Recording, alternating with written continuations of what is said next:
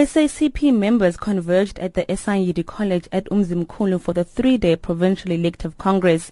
SACP Central Executive Committee members and representatives of the other tripartite alliance partners attended the conference. Addressing the delegates, SACP General Secretary Nzimande called for the SACP members to be at the forefront of changing the country's economic policies to benefit South Africans more.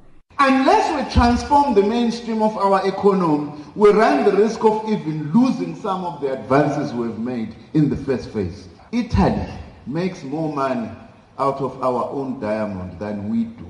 That's what we want when we are talking about beneficiation and transforming our economy. Nzimande also emphasized the importance of the SACP members in society, saying they must ensure that they work hard for communities.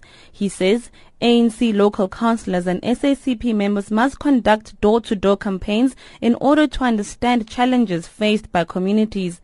What is the work we need to do in the community? It's permanent door-to-door work, comrades.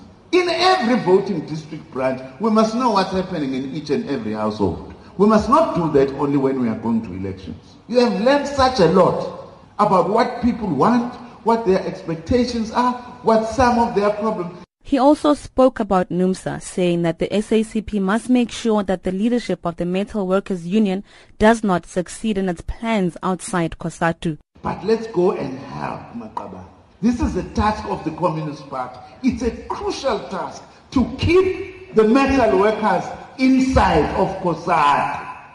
Let the NUMSA leadership clique go on their own and with their jackets. That's the clarion call now from the Central Committee.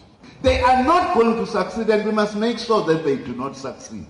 Meanwhile, on the issue of higher education, Nzimande says he will be announcing plans next week to deal with challenges faced by students and tertiary institutions ahead of registration.